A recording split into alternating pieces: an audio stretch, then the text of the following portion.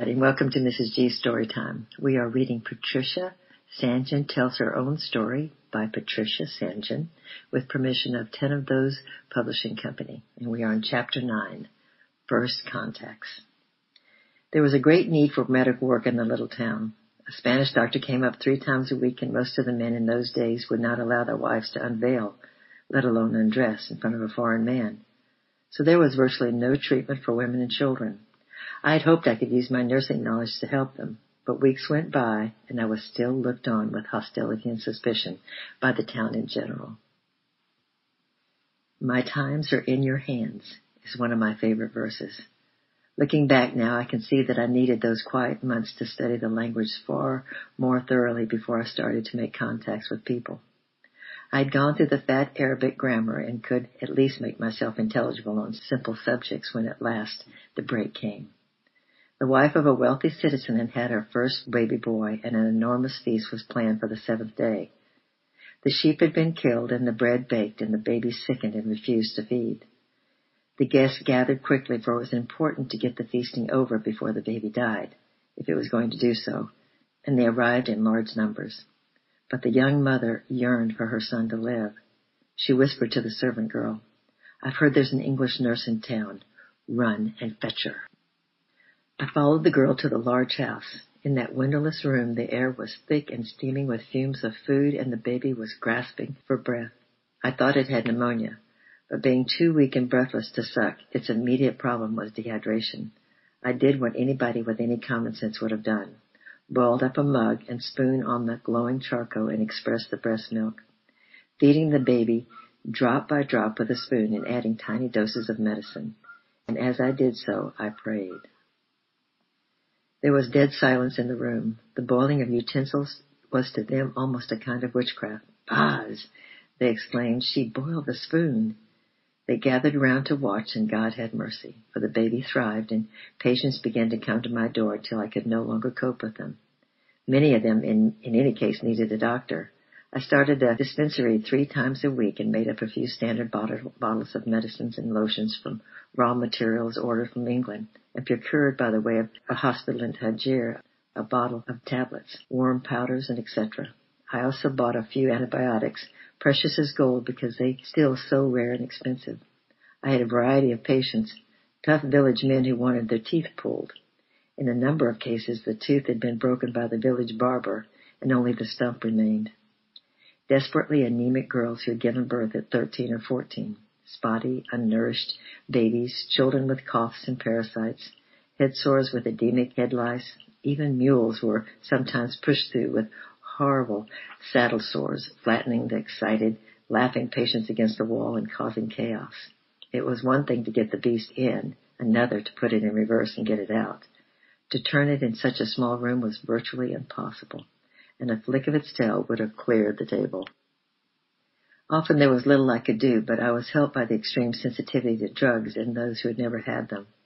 Their response to antibiotics was almost miraculous.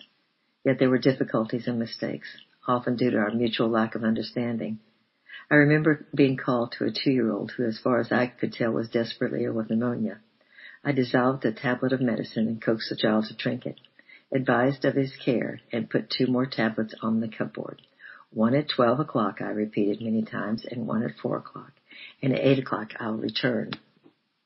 I returned as promised. The child seemed cured and was bouncing up and down. The tablets reposed where I had left them. "Why did you not give the tablets?" I asked. She gazed at me blankly. "You said 12 o'clock and 4 o'clock. But we haven't got a clock," she replied. I remember being fetched by a man who lived in a village about 8 miles away to visit a boy of 15, who 3 days previously had fallen backwards into a cauldron of boiling water. The family was finding the smell unbearable and needed help. The father had brought a mule, but on those very rough mountain paths I preferred to walk. The village lay in a deep sloping valley between 2 arms of rock, little collections of thatched mud huts surrounded by green fields of Indian corn. In one of those lay the boy, groaning and burnt from his waist to his knees. The blisters had been plastered with a kind of black herbal paste and were obviously infected. It took between 1 to 2 hours to clean him, although he was incredibly brave. As well as his dressing and the previous penicillin, I had brought a clean sheet for bandaging, and we tore it into strips. I returned 2 days later to repeat the dressings with another old sheet, and he seemed much better, and the burns looked clean. I pointed to the dirty strips. You must wash them in the stream, I said, and boil them for many minutes. Then you must hang them there on the line to dry, and I will roll them up. I returned another 2 days and got a great welcome. When I asked for the bandages, I was greeted with roars of laughter. The conversation went as follows. Did you wash them? Yes, we washed them in the stream. Did you boil them? Yes, we boiled them long on the charcoal. Did you hang them up to dry? Yes, we hung them on the line. Gales of mirth and a goat came and ate them up. But in spite of all, the boy recovered and the village began to recognize me. I arrived on one visit just as a bridal procession was winding down the opposite side of the village, and the bride heavily veiled and riding a mule, and all the men in the village accompanying her with flutes and drums. And suddenly the poor girl found herself abandoned. There was a wild rush across the valley, and I was surrounded. Aspranatus! They shouted, Aspranatus! Aspirin being the only form of Western medicine they knew. There was a man of another village who needed fluid drawn off his abdomen every 3 or 4 weeks. I would set out with a toca and a cannula, and needles well sterilized in a boiled aluminum jug covered by a boiled cloth. The procedure had to be done outside, as the hut was too dark, and the man would set himself comfortably against a tree trunk. All was ready, and I was washing my hands when the goats suddenly came home round a rock in a big rush. One old nanny put her back leg right into the sterile jug, and it took a very long time to collect firewood, light it, and boil everything again. But in the autumn, Farnham returned with his Janet. They came up for the first weekend of every month and saw a few cases, sometimes advising him to come to the hospital. For some, this was an enormous adventure and expedition. This was a great relief and a lifting of responsibility, but ultimately one knew that the healing was of God. Where my knowledge reached its limit, he so often took over.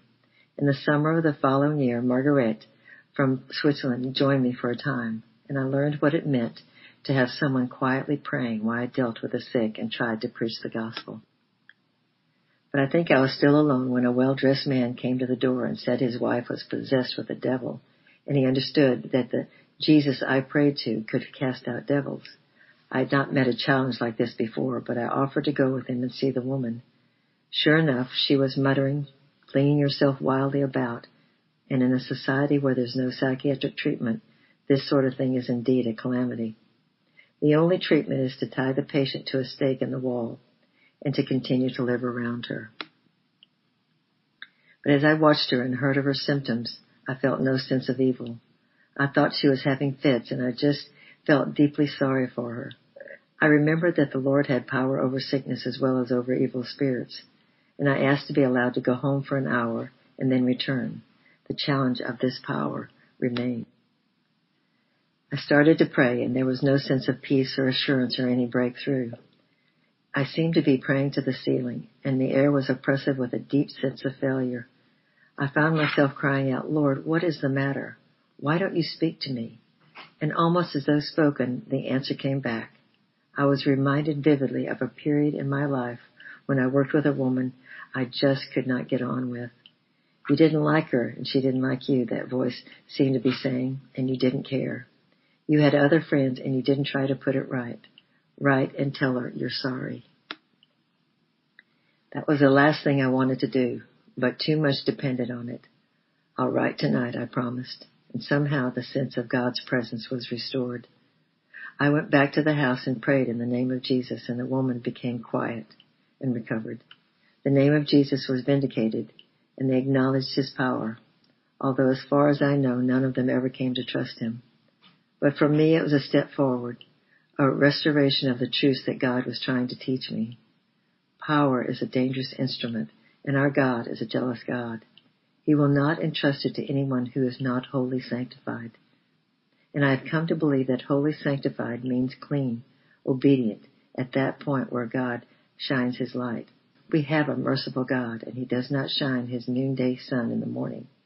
If he showed us once for all the unguessed depths of pride and selfishness in our natures, most of us would despair and give up. Little by little, life reveals, and the gentle challenge comes over and over again. Will you be made clean? And on each occasion that we answer yes at any cost, He accepts us and comes to sanctify us and works through us. Well, tomorrow will be chapter 10, Fatima and her friends. I love you. I'm praying for you, and I will see you tomorrow. Bye-bye.